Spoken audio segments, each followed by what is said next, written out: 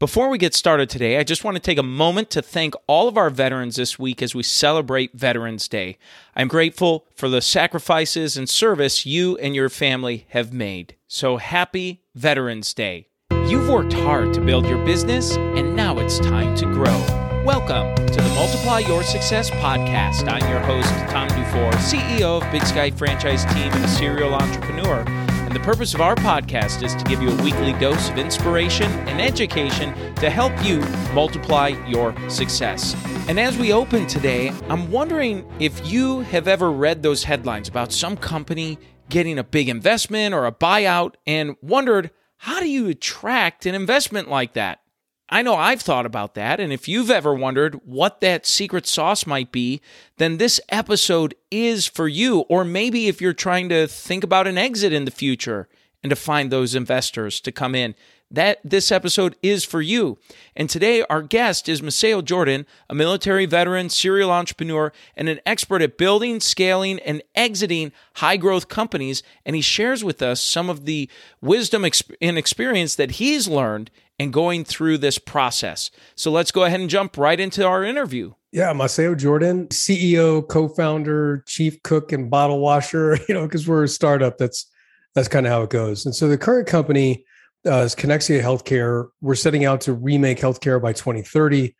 And what we do for people is bring hospital quality healthcare into the home. And that business really was born out of really just tragedy. So both of my parents, I took care of them at home until they passed away. My mom was just a year ago this past September, and they both were victim to medical error.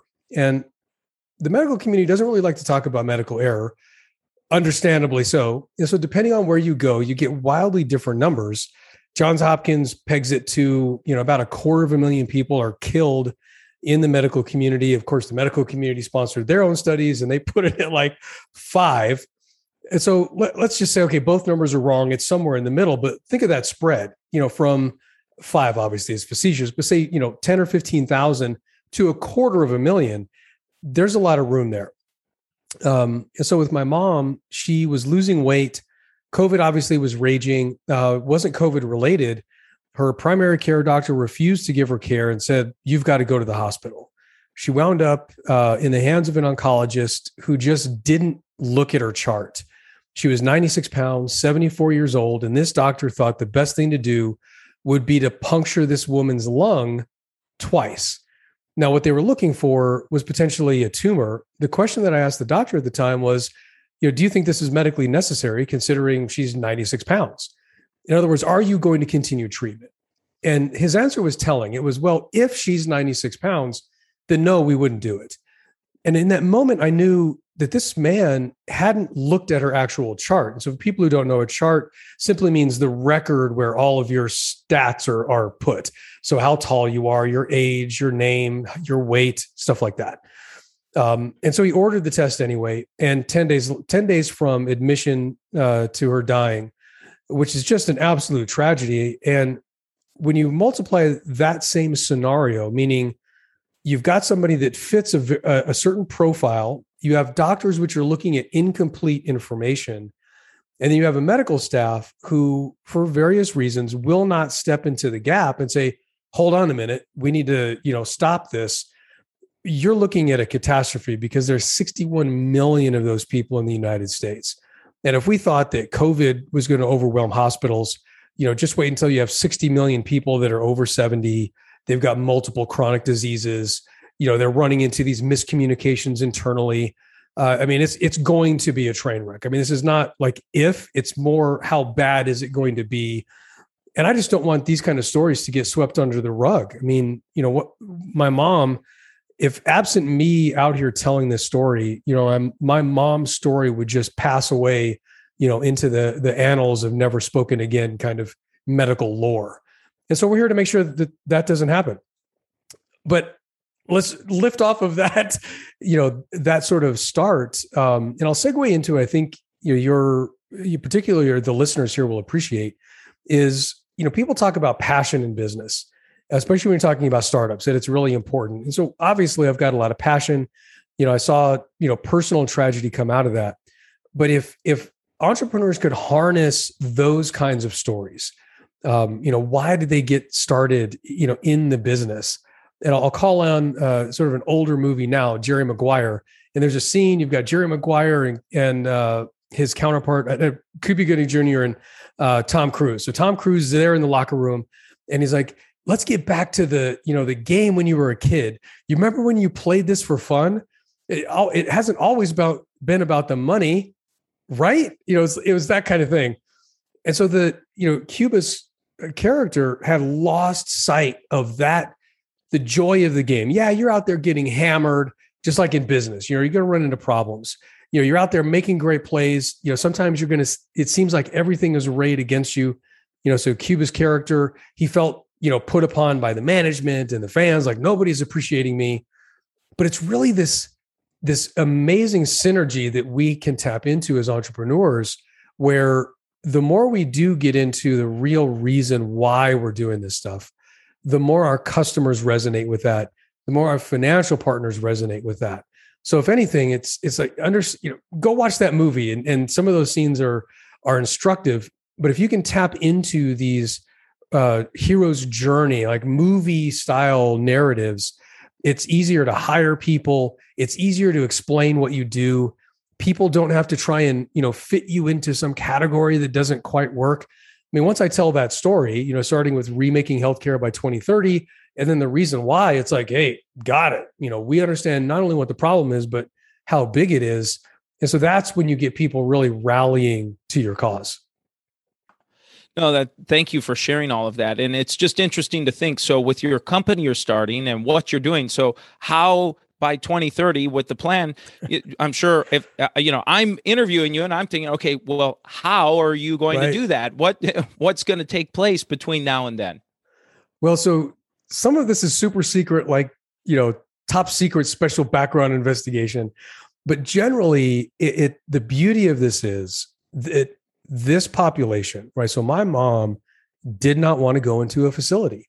In fact, I uprooted my family. We moved into this beautiful property. We had a 2-bedroom casita. We call it casitas here in Arizona, but it's, a little apartment that was on the property, so she could be here with us. But it was also separate because I knew, dude, I'm not living with my mom. Like, that's just not going to happen. So, we were fortunate enough to have that kind of situation. And so that, when you say how, I go to the practical answer, right? And so this is instructive for entrepreneurs.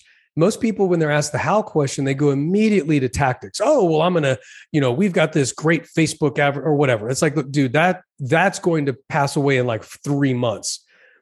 You've got to focus on methodology, right? In other words, the methodology is the energy or the impetus for why something happens, whereas the tactics are the exact how are we going to do it.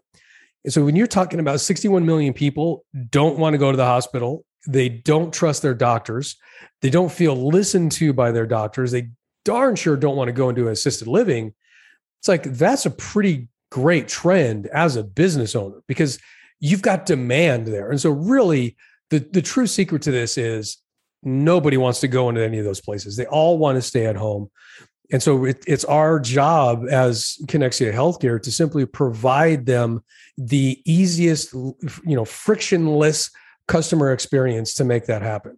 And so now let's get into the real how. And so that's going to be, obviously making sure that we've got cash flow. So we're focusing on one particular aspect of what's bothering this population, which is knee pain. We're standing up purpose-built pain clinics across the country. That's phase one.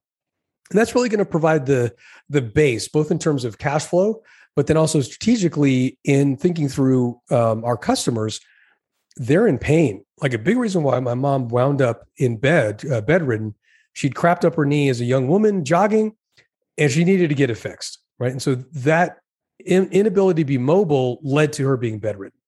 And so that strategic kind of 1-2 of, okay, we've got the tactics, we've got the strategy, but more importantly, we've got the trend. So all of that combines to how we can get phase one. And so we're going to stand up about 600 of these clinics in the next couple of years, which is going to be a massive undertaking.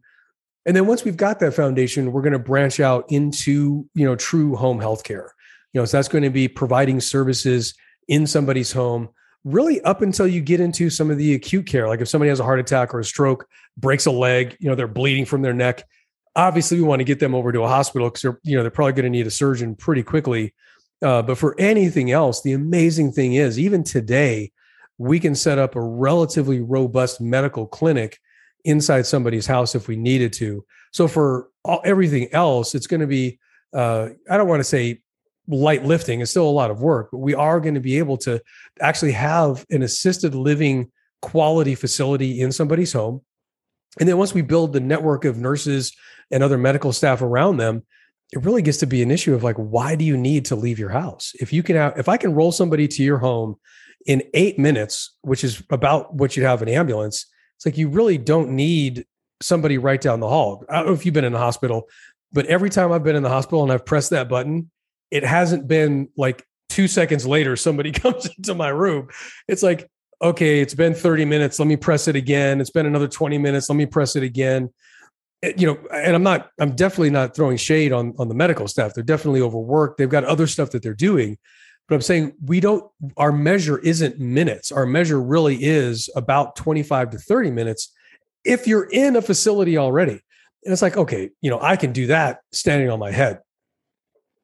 That's really interesting. Well, I love where you're going with this and your expansion and growth that you're gearing up for. Yeah, thanks. One of the things that at least I'm wondering, I'm sure someone tuning in will be too, is how do you get to this point? Certainly you're motivated, I'm sure, with this instance with your mom, but what's some of your background? What led you here to pull together these resources to make this happen? Well, and so I'll answer the question in a little slightly different direction. Obviously, to build something this big, we have to get investors. And so if there's any secret to venture capital or private equity or getting investors, it's experience. And, people like to, let me say it a different way. There's an understanding when it comes to getting investor capital. When you think about somebody giving you, let's say $1 million, just to keep the math fairly easy, they want to make a profit on that, which means they need to get their $1 million back plus some. The more time you take, the more that dollar amount has to grow to provide their return. Now, most investors, they're not like most institutional or even angel investors are not like a typical, Charles Schwab, Edward Jones kind of investor that's like, well, if I get 8 to 10%, I'm happy.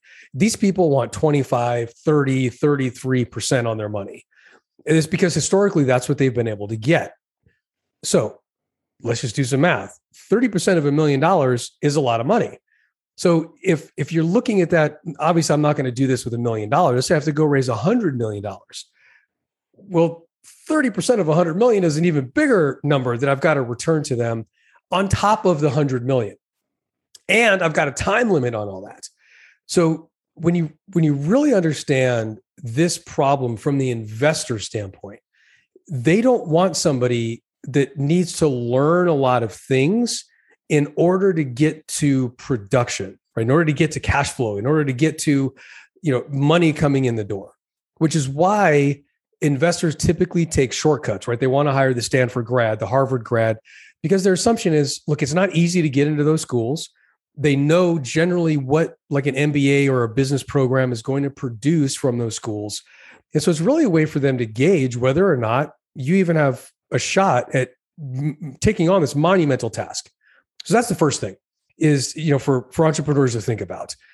And obviously you can't jump the hurdle of experience in like 2 days, but it can help you understand where you are really, take stock of yourself, where your skills are, what you've done. And don't ask your mom because they love us and they're going to say, oh, you're awesome. You can do whatever you want. If you want to go to a mentor or somebody, or even an enemy, which is even better, and figure out like, where are you really? And then start to ask questions related to some of the equations that I just gave you.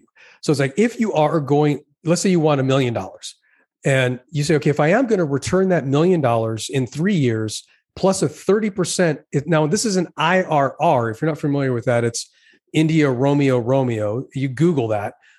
So you can run a calculator and you can start to understand how difficult this task is. Because if you're talking about an IRR, the more time that goes by, actually, the more you've got to return because time is a component, right? So if I want to make 30% a year, every year, year in, year out, that means 30% year one, 30% year two, but usually it's 30% of the initial amount, the million, plus the 30%, right? So your numbers are going up.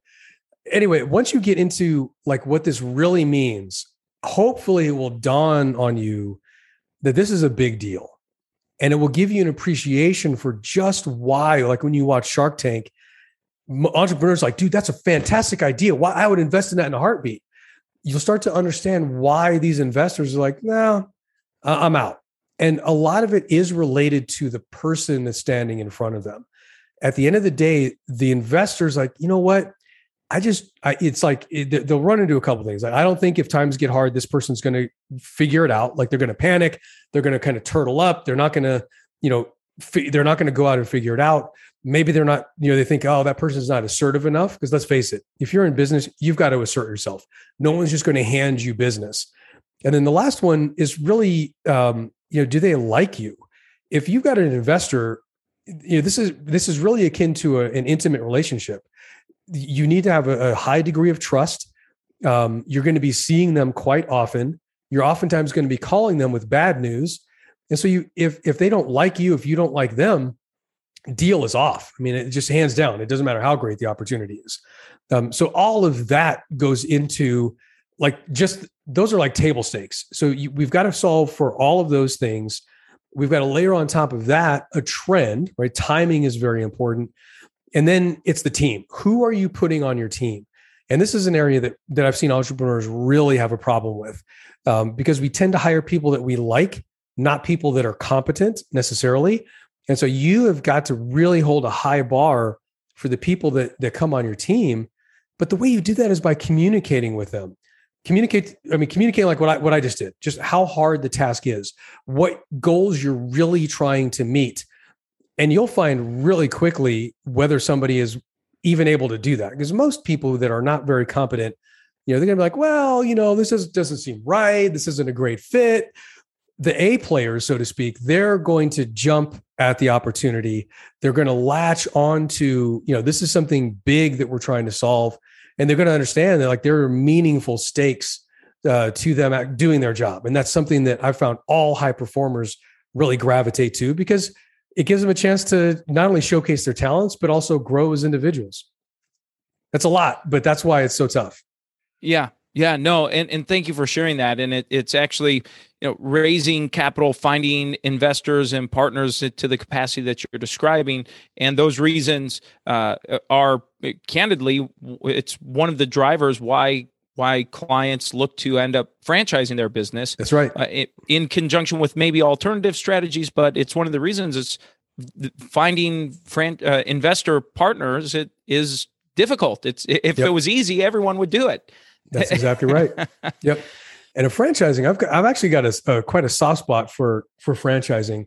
And I've found, especially when you're talking about, so the ideal candidate for a franchise, typically an executive, they've got some free cash. They're not really looking to be, if they're going to buy a Jiffy Lube franchise, right? They're not necessarily going to be the guy in the pit, undoing the oil filters and all that. But they have some affinity for it. You can still bring stories to bear. I remember a guy that I helped in the franchise industry. He was looking to franchise his Jiffy Lube, kind of Jiffy Lube knockoff. And I'll never forget, he had this casual story. He's like, yeah, when I was little, I would go to these places and my mom was always getting jerked around and the places were dirty and she always felt uncomfortable. And I asked him, like, well, do you tell that story? He's like, no, why? Why would I? It's like, just because that only matters to everybody. I mean, matters to half of the population, PS, but also to the executives that are going to be getting into the franchise because they've probably got a daughter. I mean, odds are they've got a daughter, odds are they've got a wife. In other words, they can relate to that story. That's a practical example of even in what people think, oh, there's no story in a Jiffy Lube. It's like, I remember my own personal story. I sat down, I was a young man. This is actually why I started helping the guy. I sat down next to this woman and she was morbidly obese. In fact, she was so physically large, I wasn't paying attention. And when I sat down next to her, I sat down on her, if you know what I mean.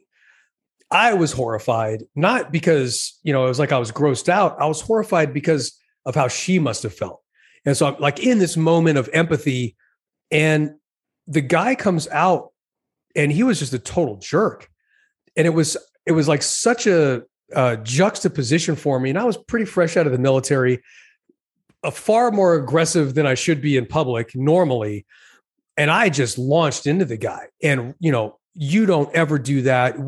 This is all of that. Some choice 4-letter words. He must have thought I was like her husband or something like that. And then I sat down just steaming because I couldn't believe this, this human being just went through that. And I'll never forget it. I mean, I'm about to tear up. She couldn't believe somebody like a total stranger did that for her. So, we can't forget the humanity that we're serving. Even in, I shouldn't say even, we shouldn't forget the humanity that we're serving. And, that experience for her at that Jiffy Lube could have made her a customer for life, could have made her an advocate for life. Instead of sitting this woman outside in Arizona in the summer where she's already overweight, she's already going to be hot, having some place where she can sit down that's comfortable, that's going to make her feel less exposed. I mean, those are the things that really matter to people, not necessarily, just, hey, did you screw my, oil filter on right? At the doctor's office, did they have little candies for my kid? It's like, it's the sum total of that, but relative to the people that we're serving, that's important.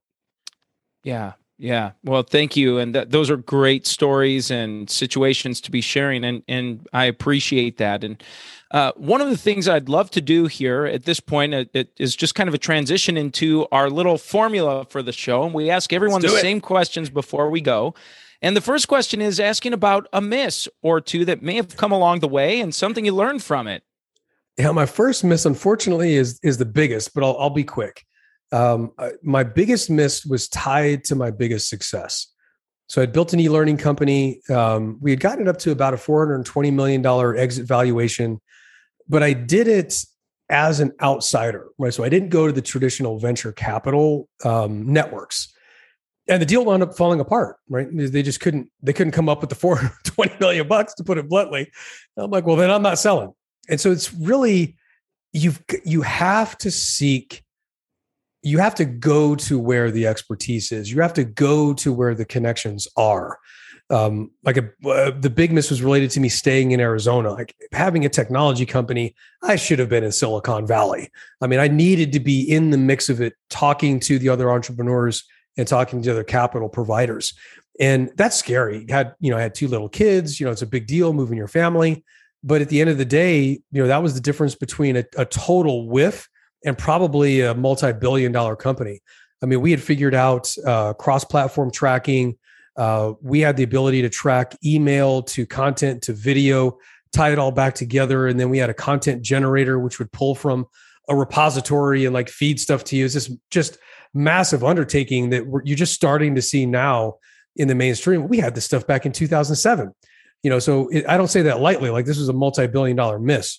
So it's definitely when you're talking about the difference between having something absolutely massive and a miss, it could literally be where you located geography wise. Wow, what incredible. Well, thank you for sharing that. And how about a make or two that you'd like to share? Well, yeah, the make is related to that. And so that company I got, in fact, I didn't know it at the time. My dad had terminal cancer. And so I went to him and said, hey, I need this money. I want to start this business. And he just wrote me this check for $25,000, which I thought that's weird. Like I said, but later on, I found out why he did that. So anyway, I worked that $25,000 all the way down to $5,000, finally hit on an idea that started to work and then grew the e-learning company out of that. But if you can imagine, I was delivering the product, handling all the development. So I was coding HTML and PHP and all that. I was answering the phones, answering emails. It was insane. And so I connected with a guy that got me hooked on business process.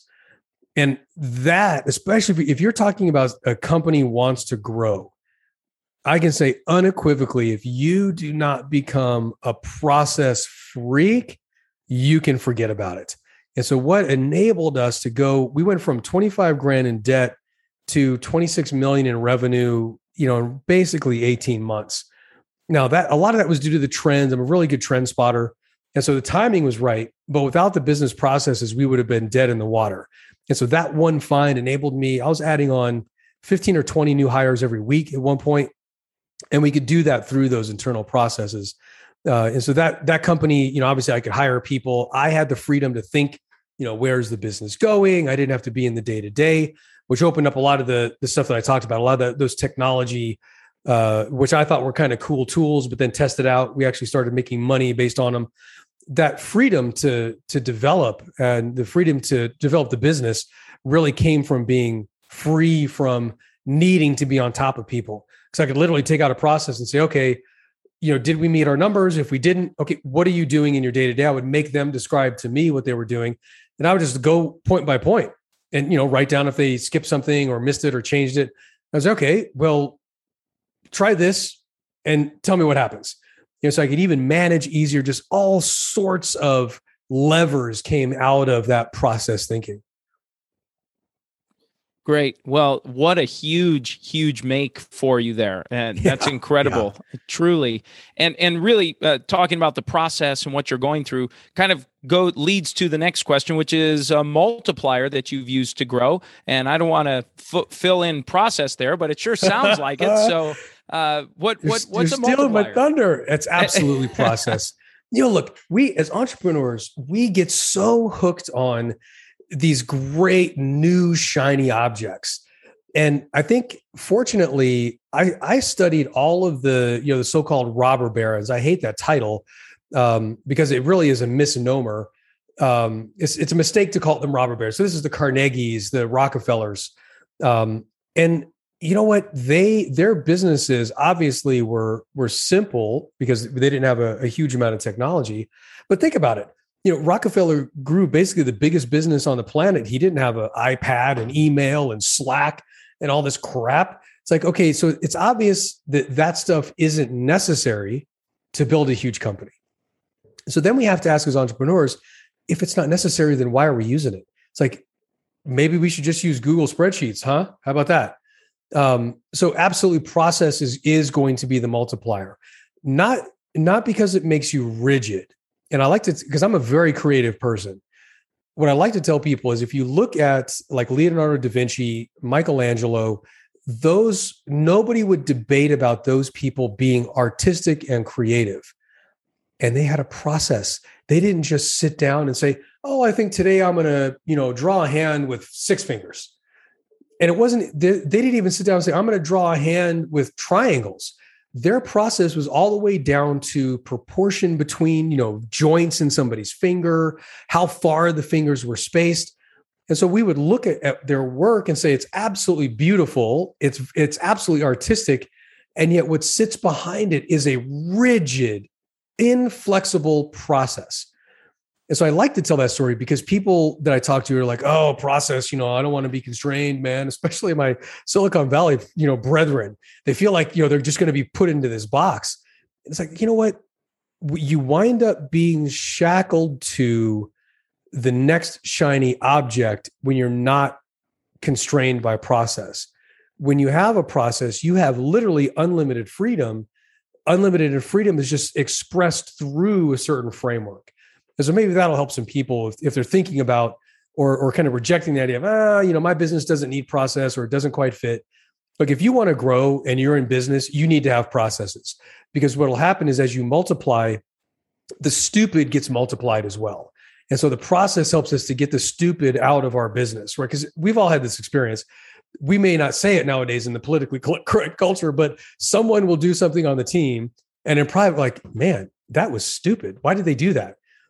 It's like, well, because they weren't following a process. That's why. And so you can't multiply the stupid and grow something that's going to last, that's going to have value, that someday you can exit for a lot of money, or something that's going to reliably throw off cash flow. The stupid will drive the errors up enough so it sucks out the cash flow and it lowers your asset base. Yeah. Wow. Thank you for sharing that. And certainly thinking about franchising, what we do, I love that you just gave a great glowing reason why process is so important. It's why franchises work, frankly, because that's generally what you do before you franchise. You process everything out. That's Oh right. man, that's why I love it, frankly. Yeah. Yep. Yeah. And I think you make a good point too about that while the process itself is a process, but it doesn't have to be rigid. I like how you talk about that, meaning that you still have to change and adjust and be flexible. Right. And the process is part of the process is changing the process is what I've kind of gathered from what you're saying. Yes. Yeah. In fact, we have a process for changing the process, because otherwise you get into willy-nilly and it's like, oh, something small went wrong. Let's change everything. Entrepreneurs are famous for that. It's like, okay, hold on. Let's not do that. Let's have a process for figuring this out. What steps did you go through? Was that a critical step? Okay, what result did you get? Think through what the implications of it are. Okay, maybe it was a bad thing that happened now, but can that bad thing lead to something good? In other words, like, let's say you lost a big client. It's like, well, was the client a jerk? Were they high cost, right? It's like, did we need to fire them? And we just happened on a process that drove that kind of person out, which I'm mentioning that because we found that a lot. Because we were dealing with the public, we actually developed customer service processes that would weed out the worst customers. These are people that constantly complain and are never satisfied. Because let's face it, you can never satisfy everybody all the time. Yes, but there are some people who are just mad, right? I mean, and they buy stuff too. So it's absolutely about changing the way you do things. But here's really the magic. The magic is that you're tracking all of the steps that go into getting a result. And so you as the leader can focus on the result and say, okay, did we get it? Yes or no? No. Great. Process is go through the steps. Did you follow the steps? Yes or no? Right. So as entrepreneurs, we only deal with a world of yes and no, black and white, which is great because as entrepreneurs and because we live in like future opportunity land, we like to find the pony in the pile of horse manure. And it's like, no, maybe it's just a pile of horse manure, right? But the process will help you to figure that out. Oh, that's so great. That's so great. And the final question we like to ask everyone is, what does success mean to you? Oh man, success has really changed over time. As a younger man, it was definitely related to status, and I'm kind of a watch freak. Greg Pavinsky on my team is an old friend of mine. We're both kind of watch freaks, but so it meant like that material stuff. And I'll get super real on you as well. So I grew up. My dad's Black, my mom is Scottish. So I never really fit into both worlds. So a lot of it too was just validation, being able to rub people's noses in it. I know, like, again, we live in this world where people don't like competition, but that definitely drove me. And so my competitive nature was, less about what I could do, but more about the trash talking that I could get away with, making up for a very painful childhood. But as I've processed that, and obviously gotten older, now it really is about legacy. It really is about looking around at problems and saying, finally, it's like, okay, we live in the greatest country on the face of the earth, where somebody can come from Senegal, for crying out loud, and 10 years later be sitting on top of a $500 million company. Like there's really no other country on the planet that you can do that in, right? So when I look at that, I then start to think, well, what really huge problems are there, right? So if let's say it's climate change, and it doesn't really matter which side of the fence you lay on. But I usually talk, like people who don't like climate change, what I usually ask them is, well, what's the downside, right? Is it a bad thing? Like, why are you really so dead set against this stuff? And then for the other side, it's like, okay, it's not like we need to all live in mud huts. Like, how about we figure it out? Like, how about we figure out how can we advance everyone and solve these problems at the same time? And so it's really more about that, and some people might call it inspiration. I really think of it more in thinking about things realistically and having the ability to do it, right? So when Gandhi kicked the United Kingdom out of India, nobody thought it was possible. When he started, nobody would have thought, oh, sure, in less than 30 years, we're going to be completely independent. And literally the reigning superpower on the planet is going to be sent packing. Well, if he can do it in India, then surely we can do it here in the United States. So it's a little bit of that. It's a little bit of, telling people, look, wake up. Yeah, we've got problems, but there's nowhere else on the planet that you're going to be able to do anything that we can do in the United States. Let's yes, let's talk about and work on some of these problems, but less so that, we're just talking about the problem, and more so that, hey, let's identify what the problems are, realize that we actually can do something about it, and let's actually, set about doing something about it. That's really what I see as the platform. And so my success with Connexia is, it's still, you can kind of get some hints. They're still like, hey, Maceo, it still sounds like you're wanting to rub people's faces in your success. It's like, well, a little bit. I still haven't gotten away from it completely, but it is really, in my mind, more of a showcase. It's like nobody would think here in 2021 that some crazy guy with like 5 people on his team in Arizona is going to remake healthcare. But we're going to stand in 2030 looking back, and you're going to say, damn, they did it. And it's because of all of because we're in America, because we live on in the greatest country on the face of the earth, because we've got the greatest people and mentality and culture, in the sense of, how do you remake such a monolithic, broken system like healthcare? You live here. That's how you do it. And you take advantage of all the systems. And so then in 2030, I can look back and say, look, yeah, you can do it too, because, here, go look at this interview as proof that if you've got the will, if you're willing to take the risk, if you're willing to step out of every comfort zone possible, then you can absolutely do massive, earth-shaking things. That's the message of America, I think. Amazing. Well, I love it. I'm a huge patriot, so I'm charged up. I'm inspired. So let's go do it. Let's do it. Well, as we bring this to a close, is there anything you were hoping to share or say that maybe you haven't had a chance to get across yet? No, I think I got it. I did a recruitment speech for America, talked about my startup. I think we've covered it. Maceo, thank you so much again for being a guest and sharing all of the information and knowledge you did with us today. And let's go ahead and jump into today's 3 key takeaways. So takeaway number 1 is when he talked about what I considered those secrets to getting investors. So number 1 is that the investor invests in you.